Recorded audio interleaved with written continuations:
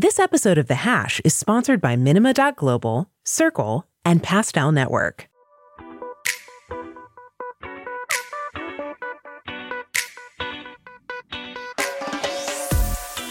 This is The Hash Podcast. Stay informed with the latest on Bitcoin, ETH, the metaverse, Web3, and more with stories that matter to the crypto world. All on The Hash for your ears.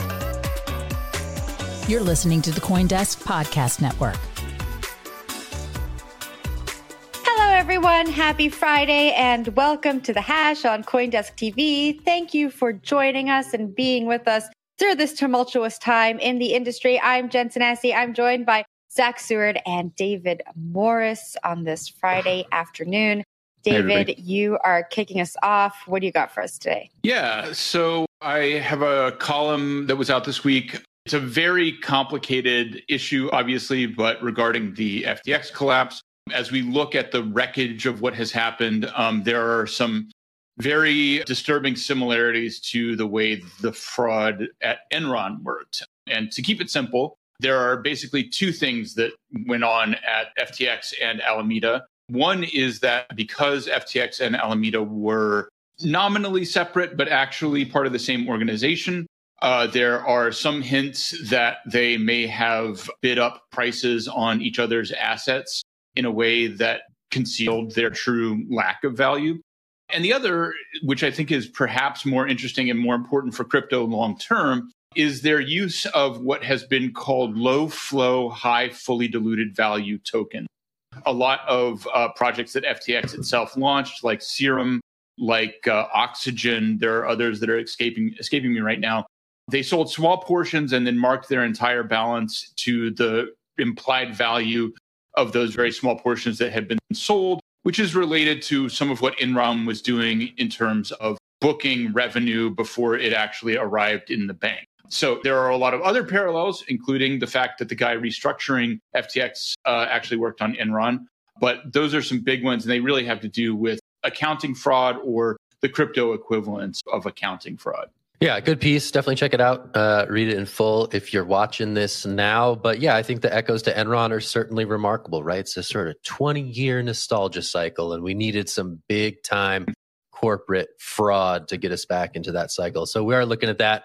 A lot of weird similarities. Also, just we note the stadium rights naming deals that both of these firms ended up having. Mm-hmm. Enron down in Houston and FTX down in Miami. So the echoes are certainly there. Made all the more poignant by the fact that, again, JJ Ray III is involved and was involved in both of these things. In his first day declaration yesterday, I think the thing that many people latched onto was the fact that in all my years, and even through Enron, this is worse.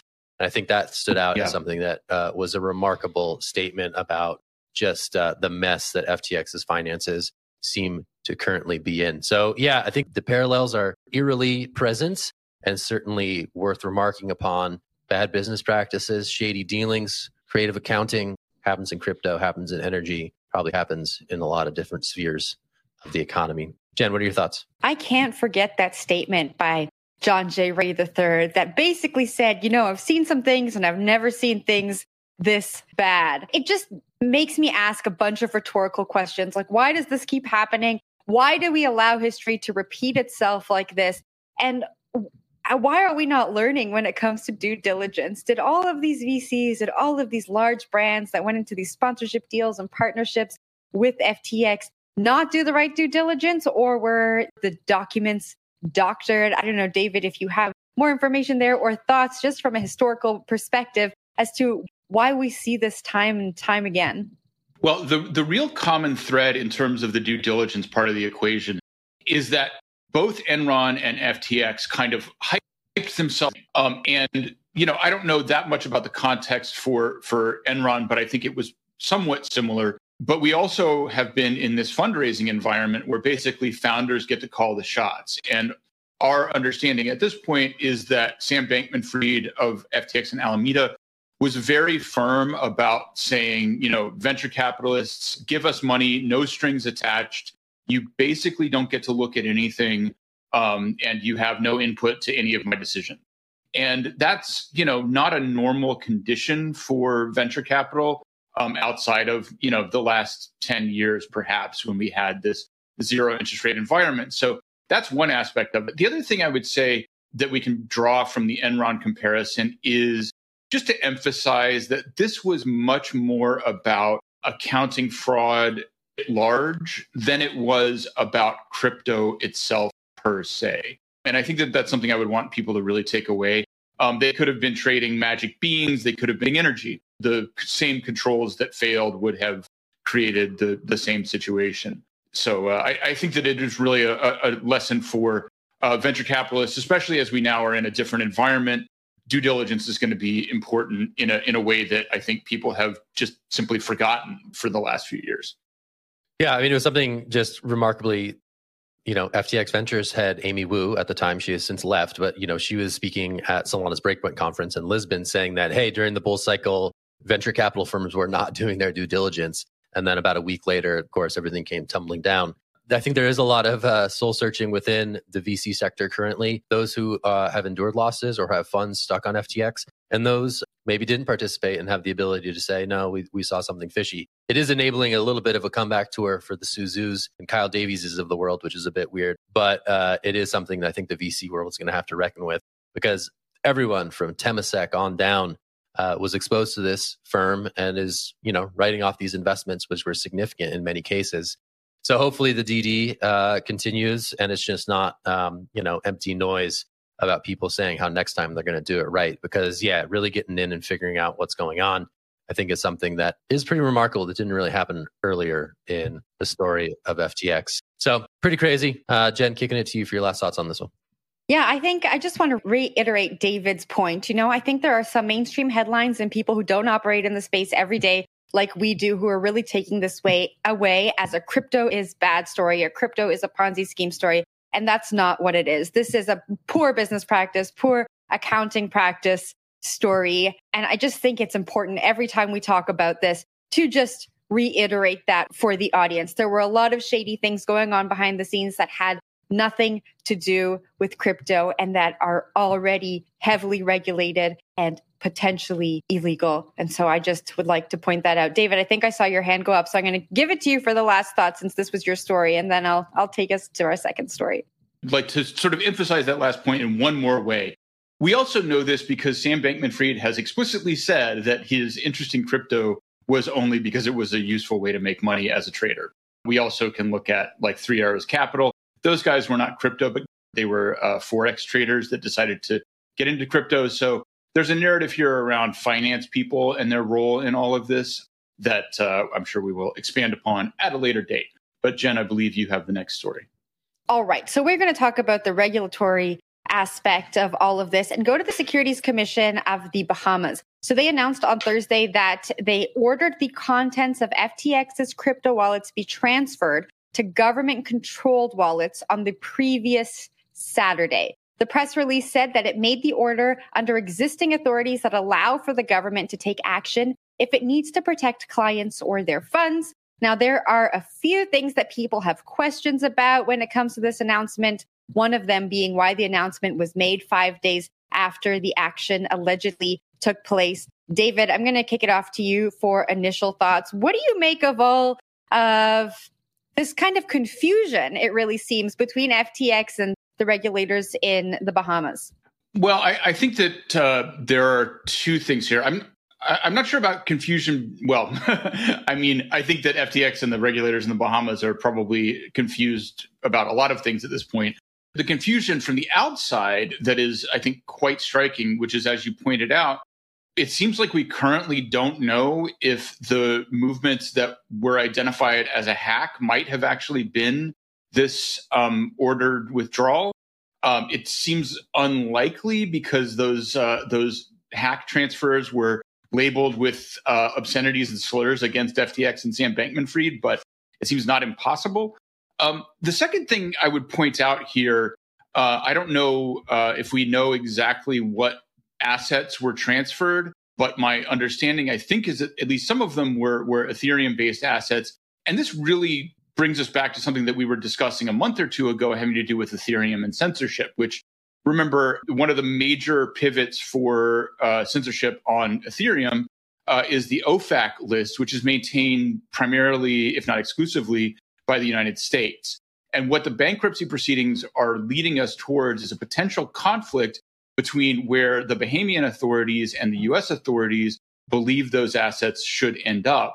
And if we have a censored chain where the U.S. controls those censorship orders, that makes it a pretty uneven conflict between these two bodies. I think highlights in some ways the importance of keeping these chains neutral rather than making them subject to unilateral legal orders that can come from a particular government. So I think that's a really interesting implication of this case right now. I'm just going to say I'm here for the international intrigue. There is a lot of spicy stuff going on, especially from the new CEO of FTX, who has made it clear that he does not trust the regulators in the Bahamas to properly host this thing, right? These proceedings are going to be hosted in a venue. Maybe it's going to be the Bahamas. Maybe it's going to be Delaware. The current leadership of FTX is strongly angling for Delaware and is sort of casting aspersions on whether or not this can happen in a non-corrupt way in the Bahamas. We saw it in the first day declaration. We saw it in a subsequent filing yesterday. And now we're sort of seeing this turf war emerge over who is going to host the bankruptcy proceedings. And there's some, accusations in the Ray statement that suggests that he is not comfortable, nor does he know the connections that SBF may have with regulators and government officials in the Bahamas. And I think the government in the Bahamas has responded to the best of its ability, and it's coming out pretty loudly saying, hey, how dare you cast aspersions? But that, to me, I think is the international intrigue angle that's going to be really interesting if any additional wrongdoing is uncovered as it relates to the Bahamas' role in this whole thing in the immediate wind down of FTX. But David, saw your hand, giving it to you. Yeah. And with regard to that, I mean, there's some important context here, which is why is FTX located in the Bahamas in the first place, right? Because the Bahamas, like a lot of sort of small island nations, let's say, have decided that one good way for them to drive income for their tax base is to offer preferential business environments for particularly finance organizations. So their interests doesn't necessarily lie as regulators with getting the maximum value for creditors sent, out of the country, frankly. They may have some bias towards moves that would benefit the FTX organization as it exists now or its former administrators. And so they're really kind of having to balance on a knife's edge, I imagine, between doing a procedure that maintains their reputation as a positive business environment for these people, which is to say, to make it more explicit, an environment where you can be lightly regulated versus creating an international incident, it seems like, is something that they're really kind of flirting with here. So it really is global geopolitics, again, cropping up in crypto. I think you both hit it right on the head. This jurisdictional fight was even hinted at in that press release by the Bahamas regulator. I just can't believe how many different areas of the world of journalism, of politics that this story is touching. And I think it's just going to continue to snowball. So hang on to the reins. Zach, what do you got for last thoughts?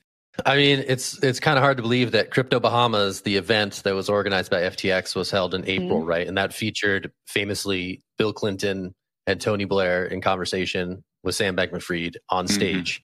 Now, there is some chatter that I've seen in certain channels that there may be another Crypto Bahamas in 2023, obviously with different sponsorships and a bit of different leadership. Salt was the co-presenter of that conference, which is linked to Anthony Scaramucci, who has also been burned pretty badly by this thing. But I wonder what the vibe will be at Crypto Bahamas 2023. The 2022 vibe was rather immaculate, but if this comes to pass, that will be quite the sophomore iteration of that event. I'm curious to see if it actually happens. Anyway, that's it for this one. Keep an eye on this story. It's going to be interesting to see if these hearings ultimately get heard in Nassau or in Wilmington. Crazy times. All right, stick with us. We're going to take a quick break. After the break, we're going to talk about privacy, auditability, on-chain transparency, trade-offs, ways to make it work.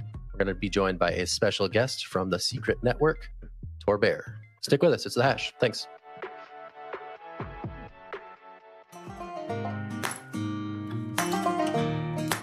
So here's a big question. What's the most important thing about crypto? It's not transactions per second, it's not convenience, and it's not even smart contracts. It's decentralization to achieve censorship resistance so we can all be free. Minima is a new Layer 1 blockchain designed to run in full on a smartphone so that anyone can participate in building Minima's decentralized network as an equal. Join over 300,000 Minima node runners on the incentive program today to start earning Minima every day until mainnet launch. Get started at minima.global.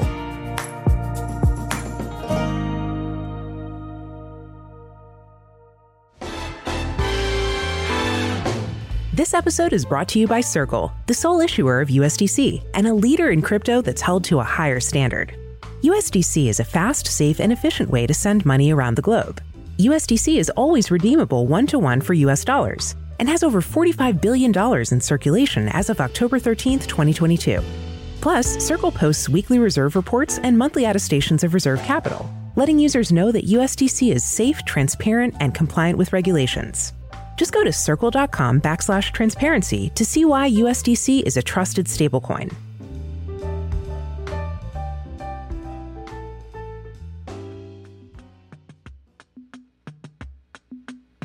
Have you ever tried creating an NFT? Creators usually face limitations from existing marketplaces and tools, or are hindered by complex coding requirements if they try to do it themselves. Well, those days are over. Smart Mint by Pastel Network is a free-to-use and no-code platform that makes minting NFTs easier than ever. Create custom NFT drops and collections across ecosystems like Ethereum and Polygon, while also having the flexibility to add customized features and manage existing creations with just a few clicks. Get started today for free at smartmint.pastel.network. Hey there. Welcome back to The Hash on CoinDesk TV. Thanks for joining us and happy Friday. Now, just a few days ago, we were talking about privacy and some implications around that as it relates to some pending legislation in the EU. And I was out here standing for good old-fashioned open public ledgers, and I was trying to make the case that they provide the transparency and auditability that makes crypto, the possibility of self-regulation in crypto, real, right? So I went out there and I said this thing and I was like, all right, let me just, put on my hat for just, straight up transparency. And I expressed some skepticism about the role of privacy coins and the privacy preserving approaches that ultimately, to me, may hinder the ability of the crypto industry to advance its cause in DC and other global capitals. So joining us right now is Tor Baer. He is a co-founder of The Secret Network, which is a privacy preserving blockchain network that does all sorts of good stuff. And he is kind enough to join us today. Tor, how are you doing? I'm doing good. Thanks for having me on, guys. I wore my privacy hat to match your transparency hat, so I'm ready to go. As pictured here, my transparency hat, highly transparent. So yeah, let's do this thing. Yes. So yeah, as I mentioned, I was out here standing for transparency. And I think, there's lots of people in the space who believe that privacy preserving technologies are critical for the future of our online lives. The thing I wanted to ask you is, how do we have the best of both worlds, right? Where we have the transparency, the auditability of these public chains, while also preserving our financial privacy. That's my question to you. Are there hybrid approaches? Is there a way that we can have the best of both worlds, or is it indeed this black and white conversation?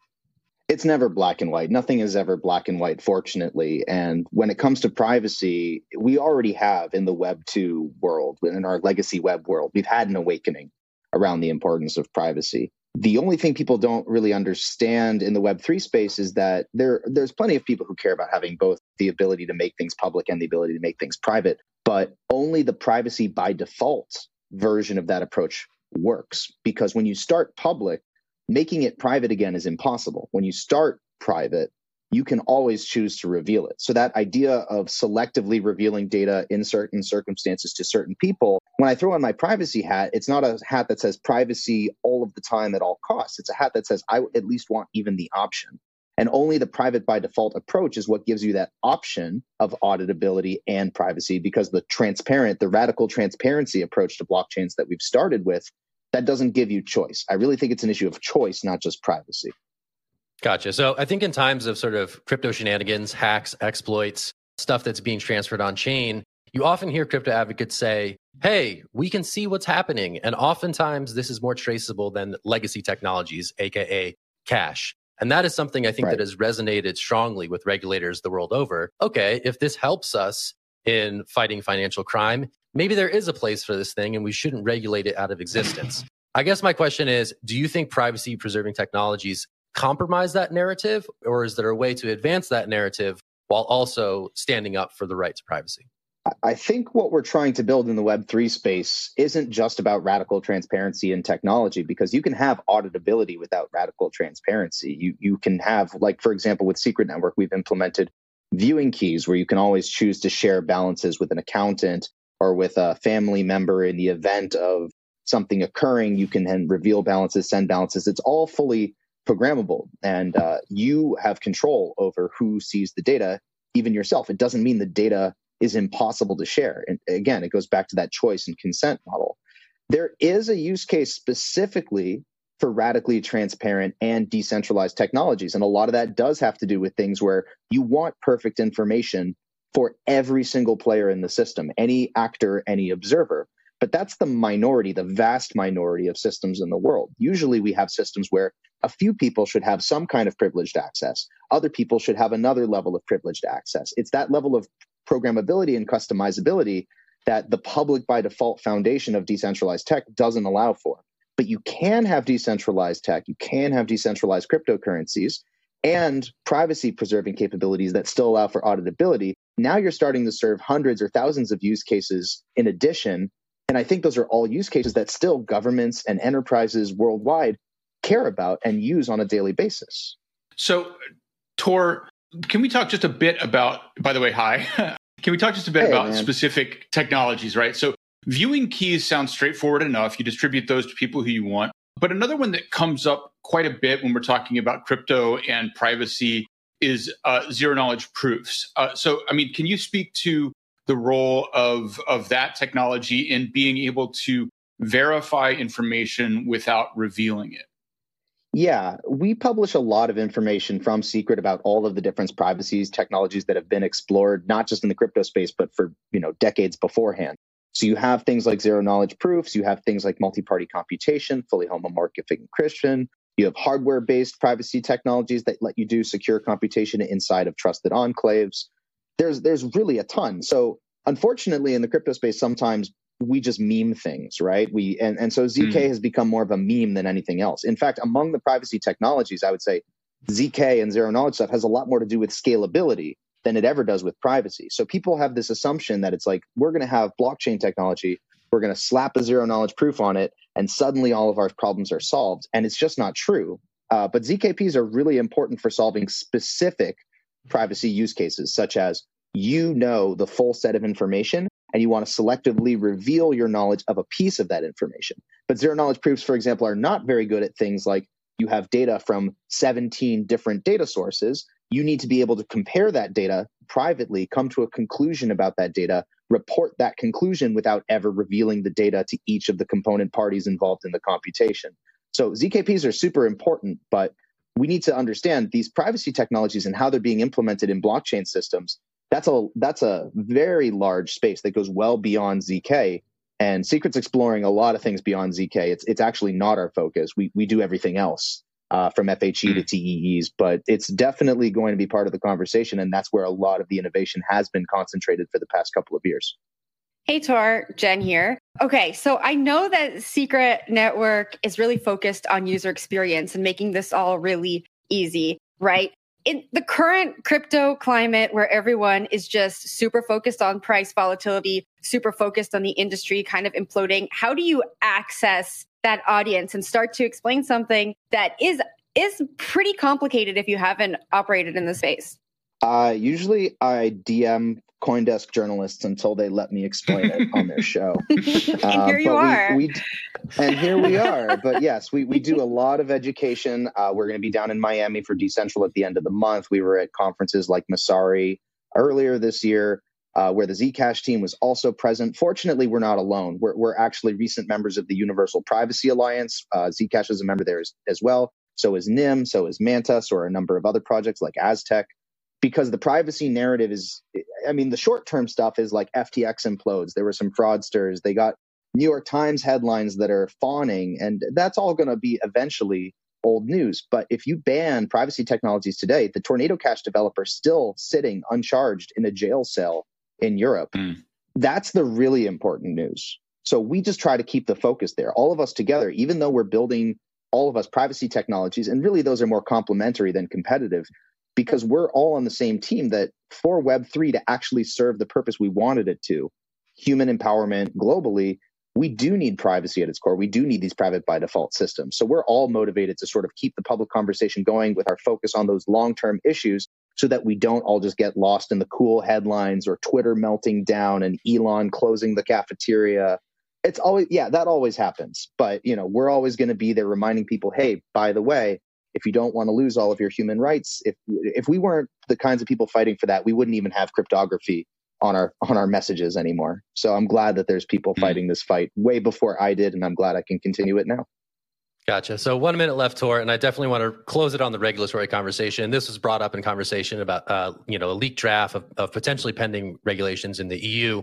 Whether it's through the alliance you just mentioned or other privacy advocates, what's the regulatory story that you are trying to get out there? Are you saying, hey, we're cypherpunks, forget the state? Or are you saying, hey, this can work in a way that gives us the optionality of these tools going forward in a regulated and compliant way?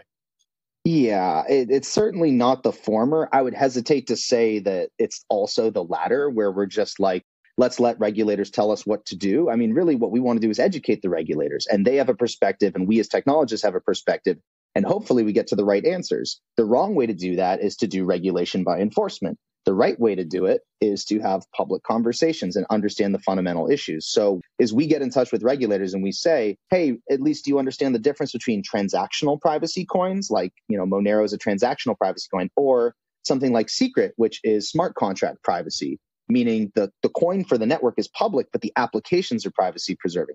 Because that's the kind of technology that governments actually like. We just had a team win a Department of Defense hackathon building on Secret. Clearly, governments like the idea of being able to do private data sharing in decentralized contexts where they can have some guarantee of security.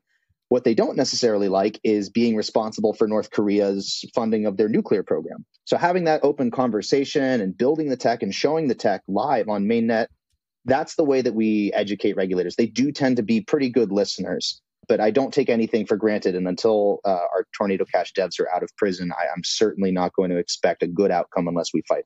Gotcha. Well, Tor, we'll leave it there. Thanks so much for joining us here on The Hash. We're going to wrap the show on that note, send everybody into the weekend. Thank you so much. I'm Zach. That's Jen. That's David. We will talk to you soon. Thanks so much. Bye. Bye.